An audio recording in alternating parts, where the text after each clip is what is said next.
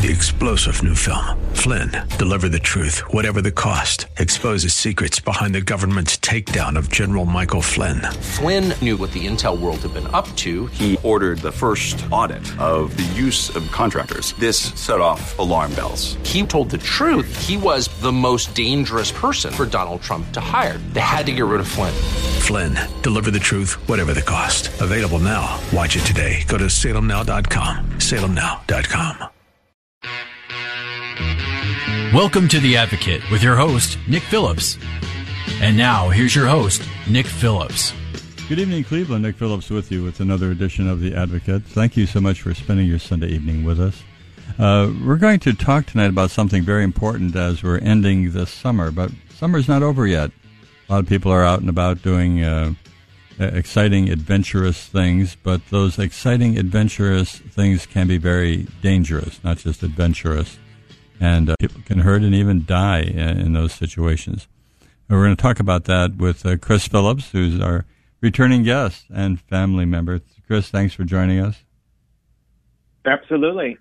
Before we get into talking about safety out on the trails and out in the mountains and out in remote areas, let's talk about what we always talk about for the last 2 years, and that's COVID. What's happening with COVID now? Is that still out there? Is it something we still need to worry about? And if so, how much? Right. So just to introduce myself again, I'm National Director of a very large physician group. What I mean large, we oversee 4 million patients nationwide.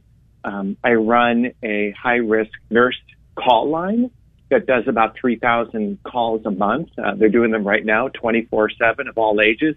So I guess my viewpoint from the very beginning of this, I mean, I've been doing this for about 10 years, has been a front row seat to what's really going on out there right now. So I know you guys are constantly being bombarded by news flashes and updates and this and that. But, you know, even as today when I was working, I was taking, active COVID calls. So it is still out there.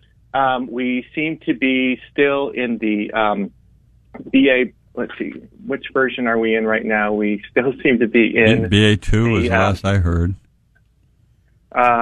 This one is the BA.5. Oh, my. And it's kind of been stuck there for a little bit. It's just like a bad cold. We have not sent anyone to the hospital for a while, thank goodness. Of all ages, as they get it, people do tend to have pretty obvious, significant symptoms fairly quickly: sore throat, body aches, cough, headache, maybe a fever in kids. But they just have to ride it out for the 5 to 10 days. It's highly contagious. That's a problem there, too. It just kind of can shut down your world, your school, your daycare, your work. It's been amazing to see the footprint of these versions, as these variants, as they move forward. That they're very, very predictable in what we see. So, coming into fall in the school year, it still seems to be active, not as severe, but very contagious. You still need to keep your eyes open for it.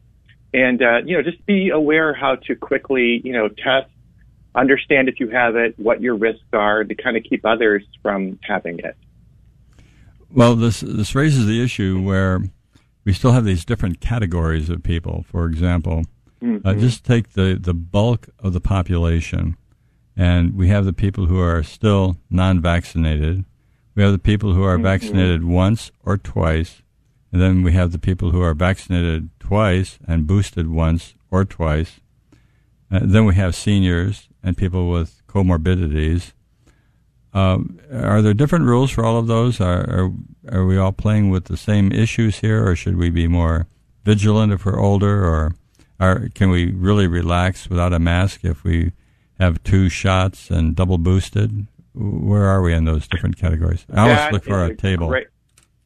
Yeah, exactly. That is a great question. And that has been my biggest message to all population groups, is the answer is no, there's no one size fits all. People, I've never seen, I've been a nurse executive for about 30 years, and I've never seen how much we have to really understand each age group and exactly where they're at. In not only the COVID story, but kind of all virus and contagious disease stories. I mean, we're starting to handle some monkeypox cases out on the coast, so that we have different groups that are very concerned about it. We are definitely doing our homework about monkeypox. You may have read in the news that polio variants have been found in some of the testing in some of the big cities. I was listening to a virology update on that, and they suspect most major cities have some sort of polio virus shed going on. So not just for COVID, but we all have to really become epidemiologists for ourselves and our loved ones, whether we're caring for older relatives or have children or just for ourselves. And I think that's one of the bright sides of COVID over the last 2.5 years, is I think it has raised the general population's understanding about themselves and about basic epidemiology, virology, infection control. And the answer is it affects everyone slightly different. You're going to really be pondering this with a healthy newborn all the way up through a toddler, or if a toddler has asthma or allergies, it's different than if you're a healthy middle-aged person versus an older person with one or several comorbidities. My best advice, and I will just keep saying this over and over again, now is the time for sure to pick and vet a really good pediatrician and primary care doctor or internist. If you're older and you have some comorbidities, get an internal medicine primary care doctor. Really understand that doctor, that you're on the same page with them scientifically, ethically, treatment-wise. They come in different, versions now too, doctors.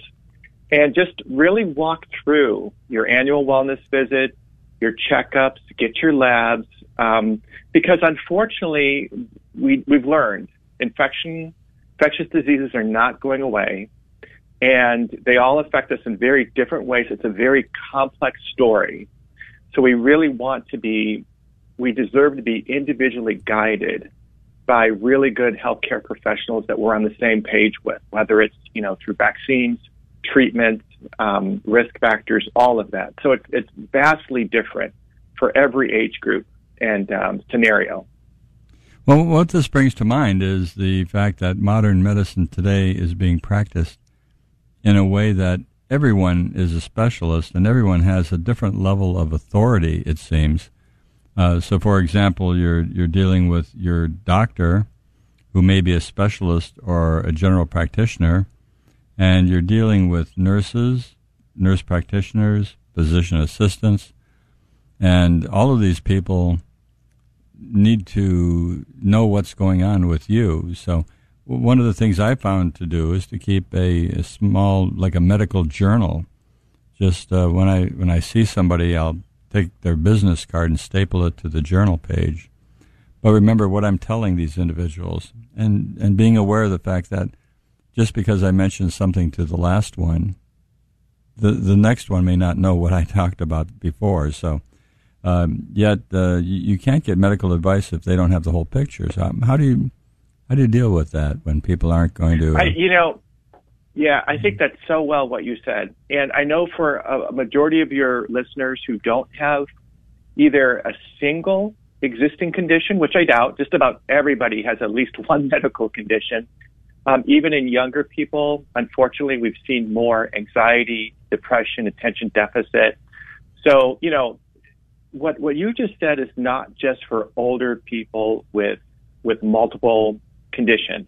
Kind of journaling and understanding, your own medical history, condition, and even genetically. I know you're frequently asked during these annual wellness visits. Do you have what relatives had heart disease or diabetes? Those are very, very relevant.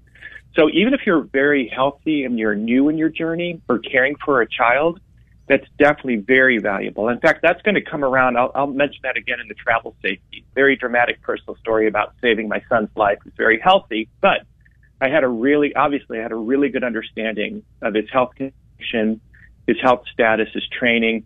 So yeah, it's time. I think it's really time to chronicleize in like a journey, your health condition. Not only that, but where you want to go, where your convictions lie. Do you believe in, the new vaccines and the new boosters and all that, or are you conservative, on that approach, so that you can, really get the best care at the best time?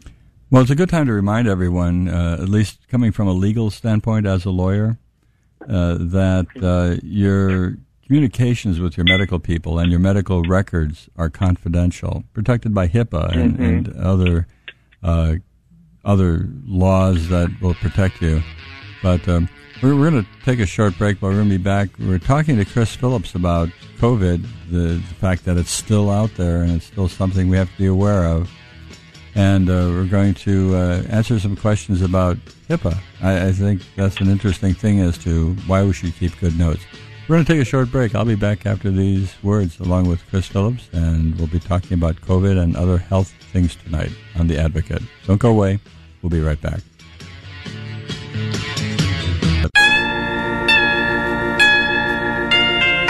And now, back to The Advocate with your host, Nick Phillips.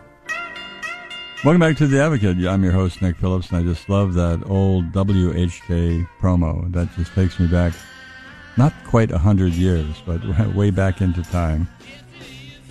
We're talking to Chris Phillips, and we're still talking about COVID because it's still out there, and talking about generally how do we handle our health. And before the break, we were talking about HIPAA and the fact that your medical records are confidential. And Chris, I just want to point out, and to get your comments, when someone is talking to their medical professional, their doctor or their nurse practitioner, whoever it is, it's not the time to fudge the truth. You have to be completely honest if you expect to get a decent recommendation for medical treatment.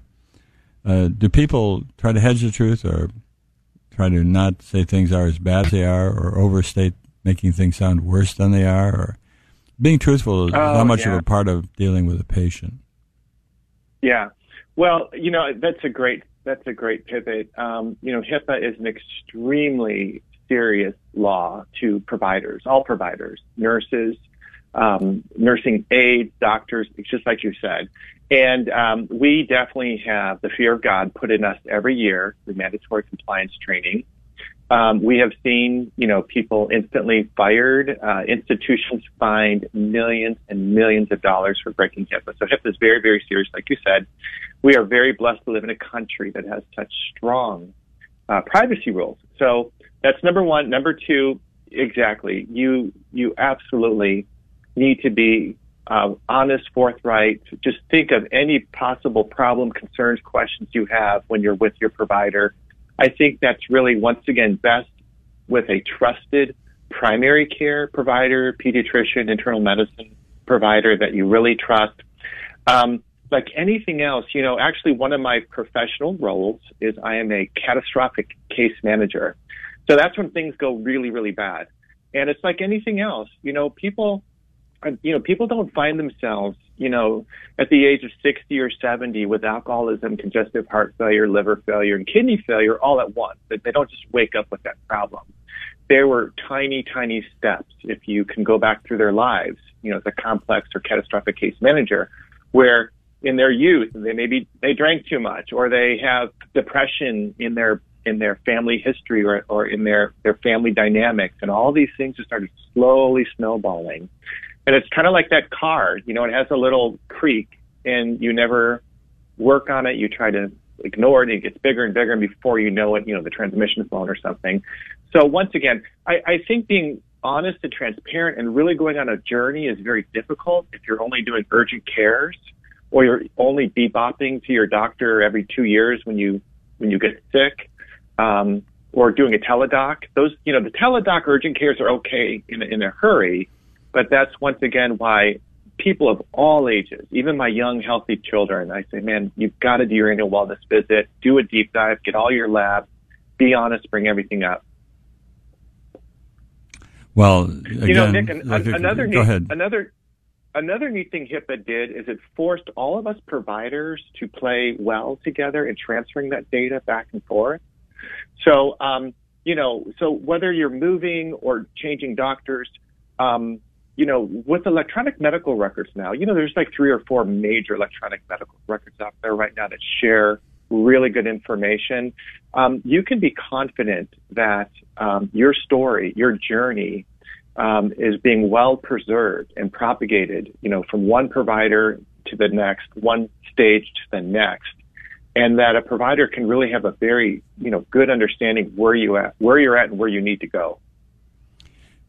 When we have so much medical record nowadays, medical records are being produced and expanded with every contact that somebody has with a medical provider or medical person. How detailed are the next level providers reading all of this stuff? I mean, you can generate 5, 10, 20, 100 pages of records quickly. Mm-hmm. How do you go through all these records when you're talking to a patient to find out whether there's something in there you really need to know about that may have an impact on what you're going to say next? I'll tell you what, I got a good answer for that. There's also been a lot of really good standardization. And in fact, your son, John, I know your son, John, was real cutting edge working for Microsoft and SNOMED, kind of an international effort years ago to standardize medical terminology so that it could flow from record to record fairly seamlessly. So that's a very powerful tool. That term was that term bioinformatics? Is that where that came from? Yes. Yeah, in that same area. Yeah. So it's just done very well, to be honest. You're right. We cannot get into the deep crevices of everything, but there's been so much effort over the last decade or so of standardizing, normalizing medical terminology, complaints, and diagnosis, so they do travel well from provider to provider. Mm-hmm. And that's been really good. Okay, well, with your 4 million patients that your group handles, and people are calling in, do most of them have a good understanding of what their medical condition, what their medical history is, and they're able to really speak intelligently to their provider about the nuances that they're concerned with in order to get the best medical advice? Or is that lost on them? Yes and no. Yeah, not really, and that's where we're so valuable. I'm a big advocate too, no pun intended, whatever your listeners are at, find the free nurse line that is being offered to them, okay? Most of their health insurers provide a free nurse line 24/7. Most of your large provider groups and hospital systems that, if you're a Cleveland Clinic patient, you look around, you'll see a free nurse line somewhere, grab that number and call it, because, these questions don't become most relevant to you till you're in need, and I've been so fortunate to be able to build 24/7 nurse lines, because someone will really maybe forget about a condition or potential condition they have till it's Saturday at midnight, and that condition is really bothering them. There's an acute change and they don't know what to do. And going to Google has often not been the best thing if you don't know what you're looking for. Our doctors kind of joke.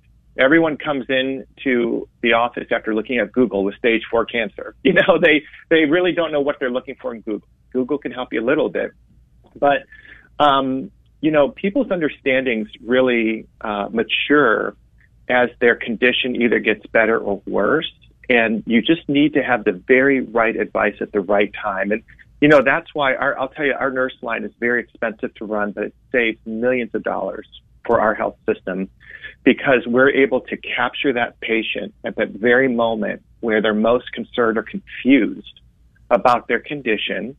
We're able to help them make the very right decision and give them the information they need at that moment. And, AI is making some tremendous advances in healthcare, but one thing I don't see it doing is really being able to compassionately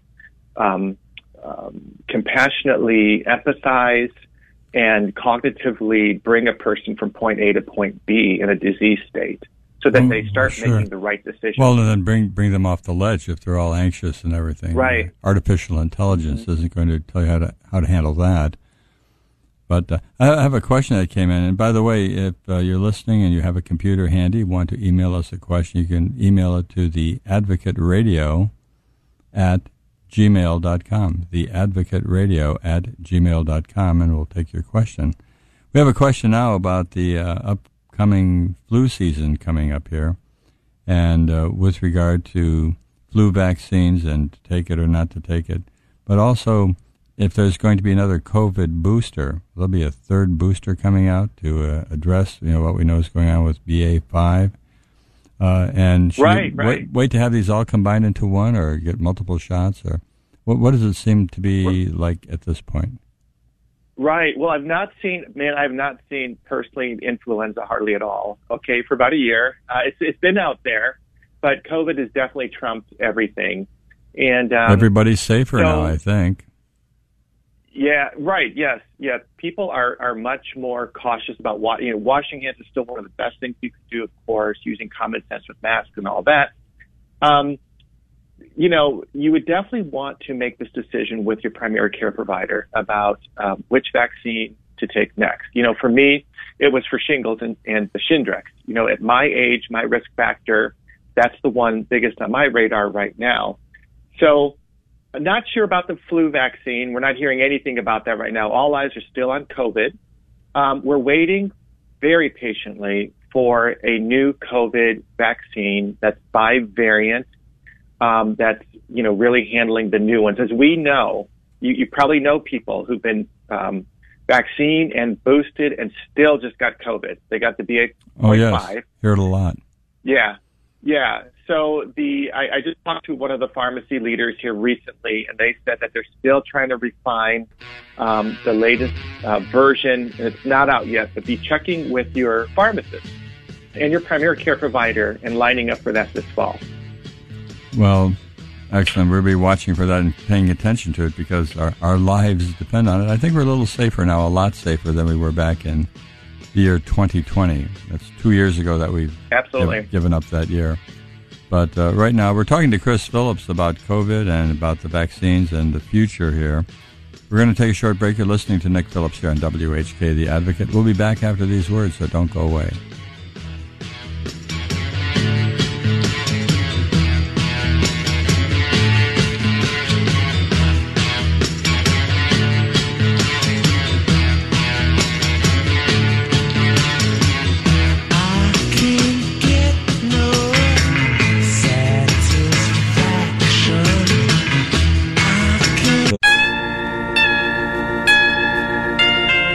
And now, back to The Advocate with your host, Nick Phillips. Welcome back, Cleveland. Nick Phillips with you with another segment of The Advocate. We're talking to Chris Phillips about COVID and infections and how to protect ourselves.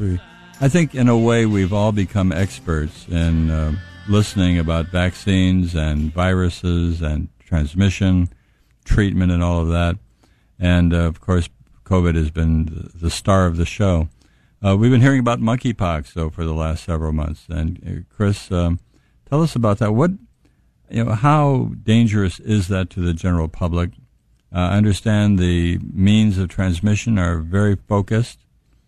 How dangerous is this to people who are just leading a normal life? Right. So it does not seem very dangerous right now. However, it is looming around the corner. I was just listening to a virology update with the top virologists in the country talking about monkeypox. I mean, basically, they said, "Oh crap!" We were all like, we weren't going to think this was going to be a big deal. Like we thought this would totally come on and off the radar. It's been around for a while, and then they were really shocked that it actually rose to the place of being, kind of a global emergent pandemic right now. I mean, on the CDC website now we have about 12,000 cases. About 97% of them are males who have sex with males. So there is some general spillover into the general public.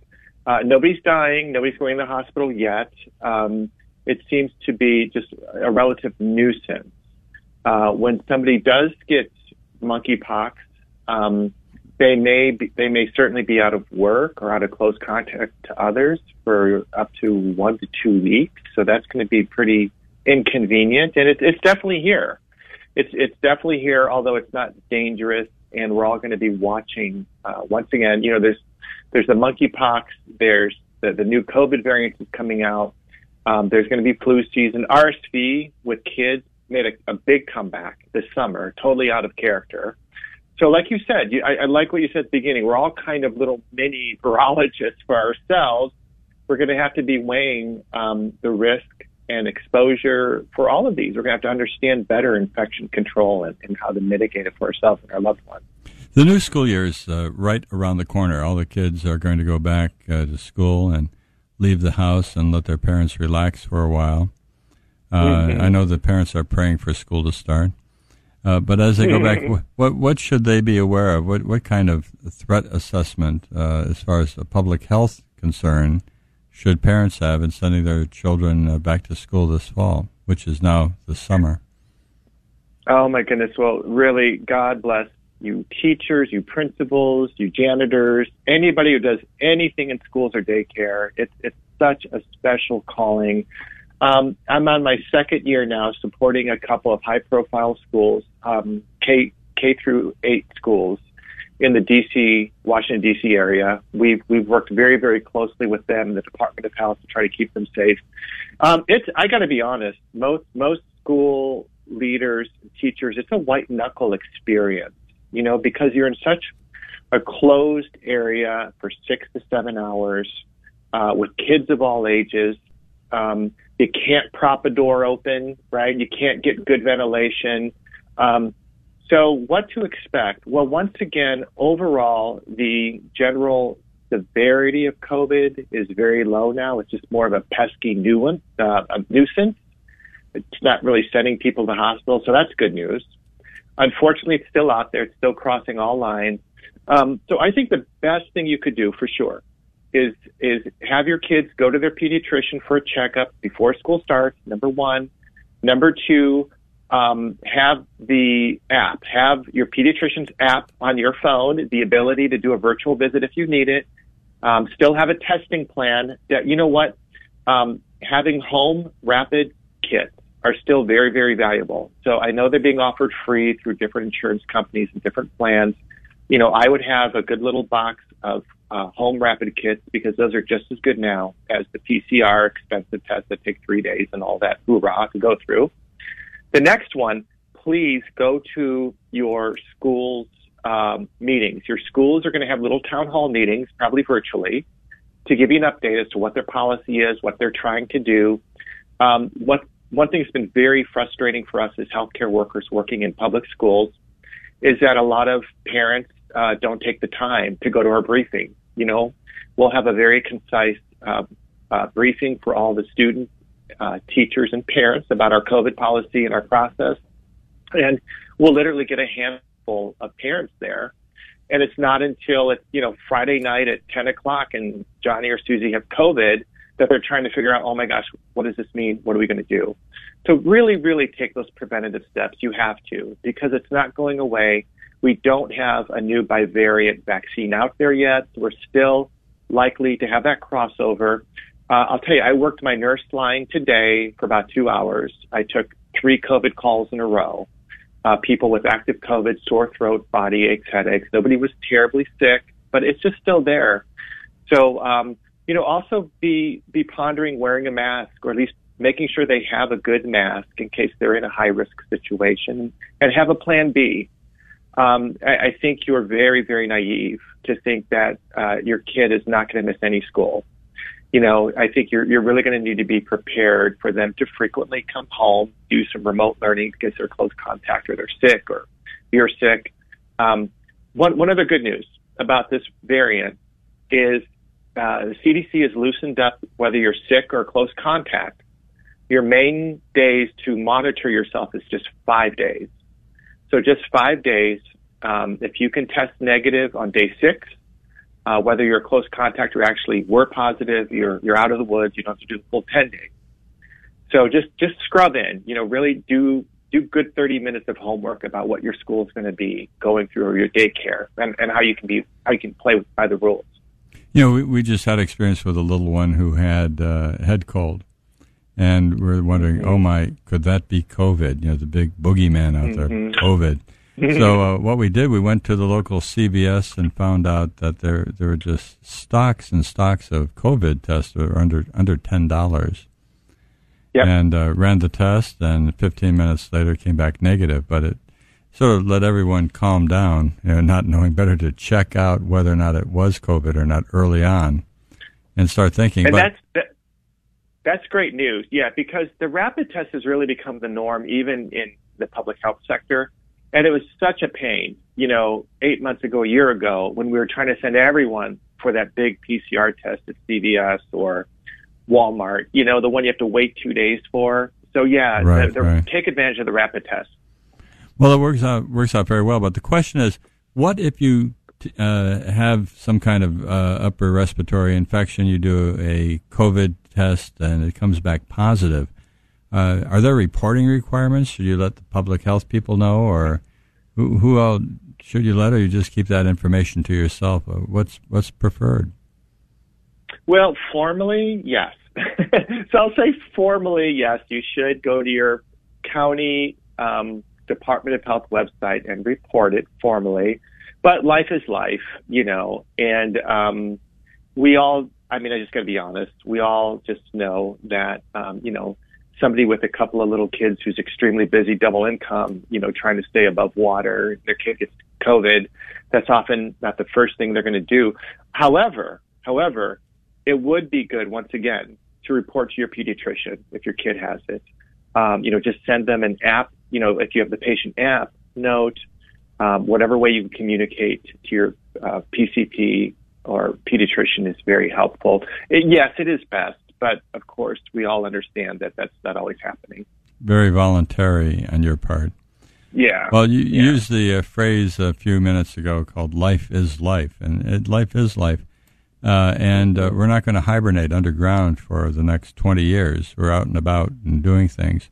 And summertime, early autumn, people are out doing adventurous things. And you ran into a situation where your son was out doing an adventurous thing and got into trouble physically. Just so happened he had an expert father who happened to be within a few miles of where he was to help out.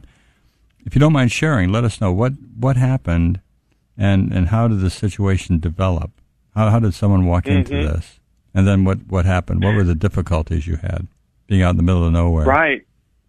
Okay, so let me tell you the story. Part of it is going to be for adventurous entertainment purposes, although it's a true story. It has a good ending.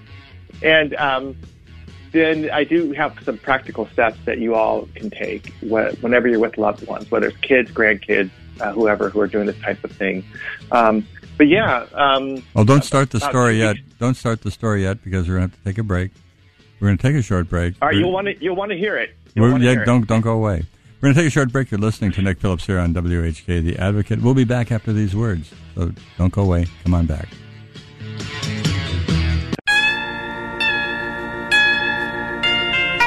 And now, back to The Advocate with your host, Nick Phillips.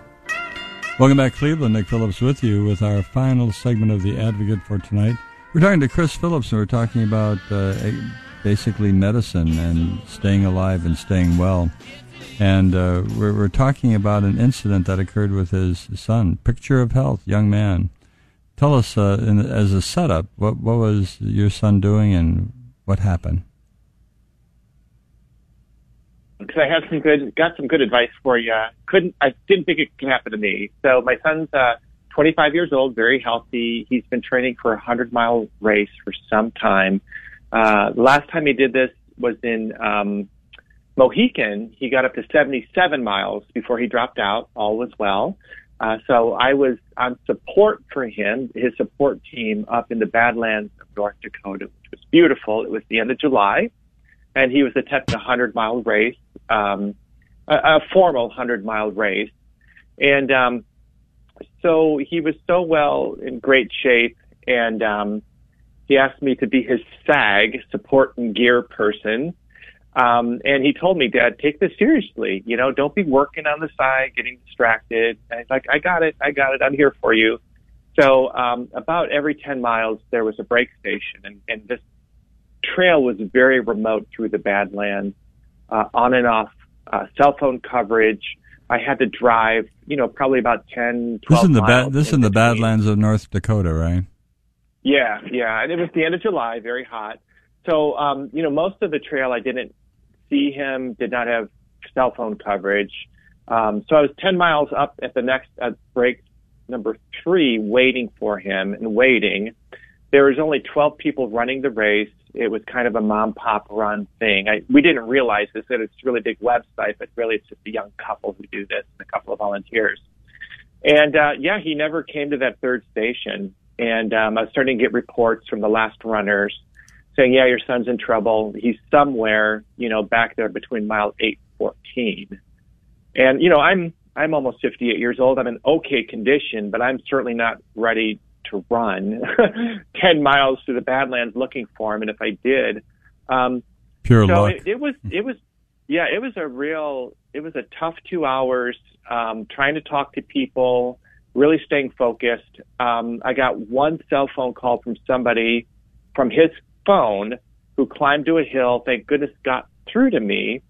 It was an older gentleman with poor hearing, and he just gave me a general area, this like campground area. Your son's campground area.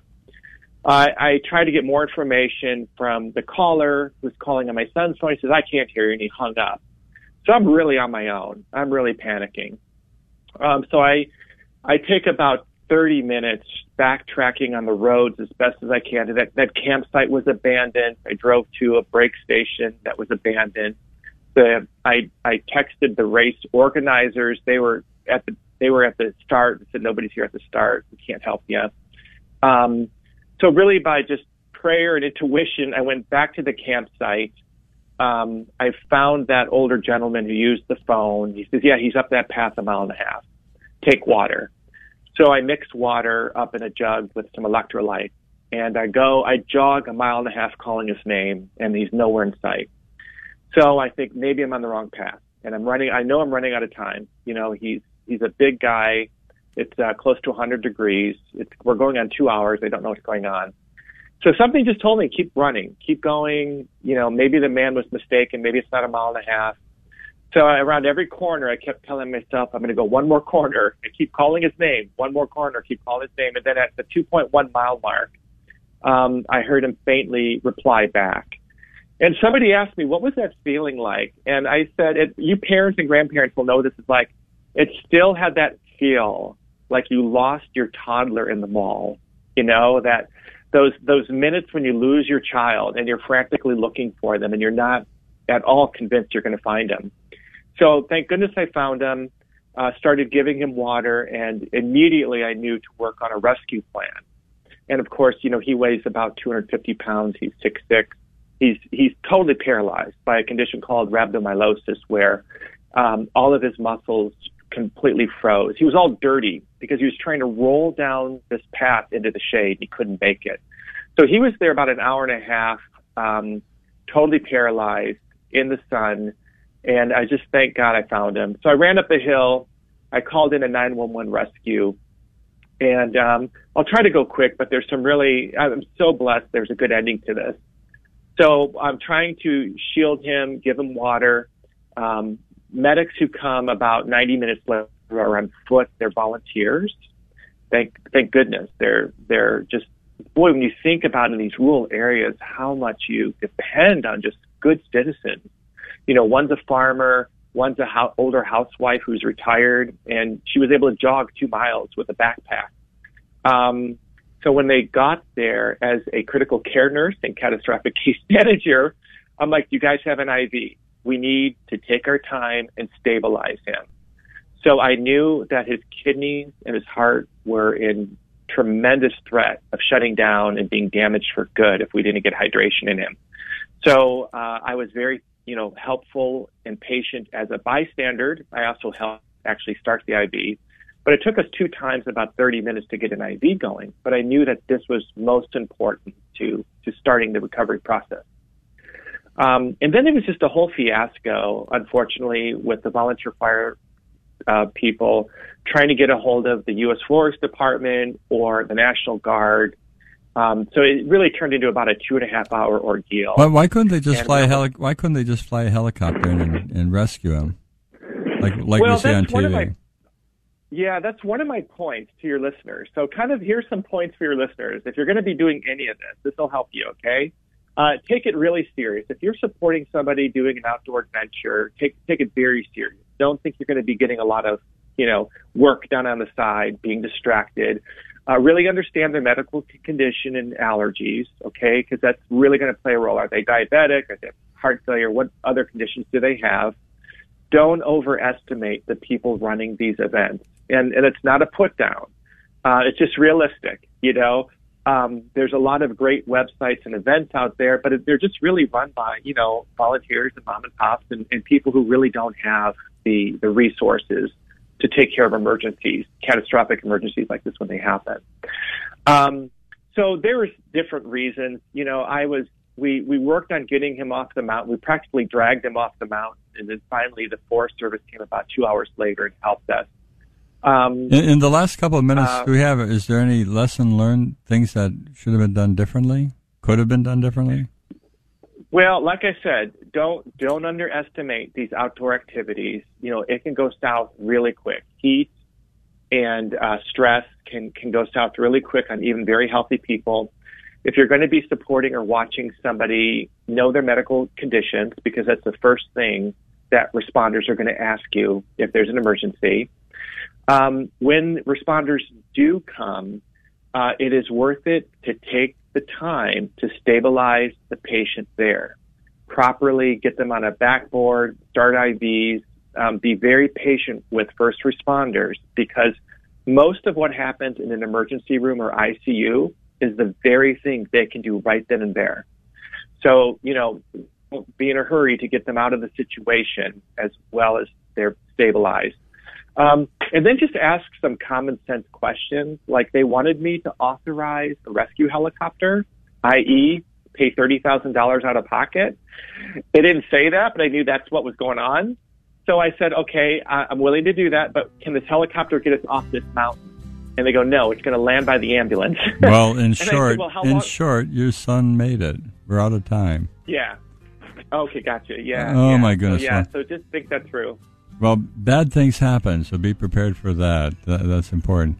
But anyway, well, thank you for sharing tonight, Chris, as always, and thank you for listening. We'll be back next week, same time, same time, same station. So between now and then, have a safe, healthy, and a fun week coming up. We'll be back next week. Good night. Rope-pointed slippers by the bamboo door. On the wall, a faded picture of a movie queen. Torn from the pages of some ancient magazine. Sleeping parrot, dreaming parrot dreams. And I sat and watched the Zanzibar sunset. Sat and drank my fresh mint tea, with nothing to do until morning, and only my mind for company. The Advocate is sponsored by Nick Phillips and is responsible for its content. 3-star General Michael J. Flynn, head of the Pentagon Intelligence Agency, knew all the government's dirty secrets. He was one of the most respected generals in the military. Flynn knew what the intel world had been up to. He understood its funding. He ordered the first audit of the use of contractors. This set off alarm bells. The explosive new documentary, Flynn, Deliver the Truth, Whatever the Cost, uncovers the facts behind this scandal. Flynn told the truth. He was the most dangerous person for Donald Trump to hire. I find out the worst enemy that I'm going to face in my life is right here in America. They took my assessment and they wanted me to change it. And I was like, I'm not changing it. They had to get rid of Flynn.